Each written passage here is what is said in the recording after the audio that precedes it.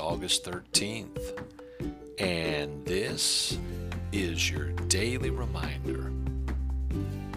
James Hudson Taylor once said, "Do not have your concert first and then tune your instrument afterwards.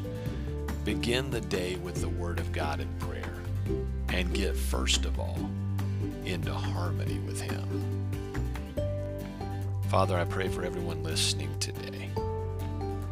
I pray that you would help us to see the importance of beginning each day in your word and in prayer. Help us to see that when we are in tune with you, our day will sound a whole lot better. In Jesus' name I pray.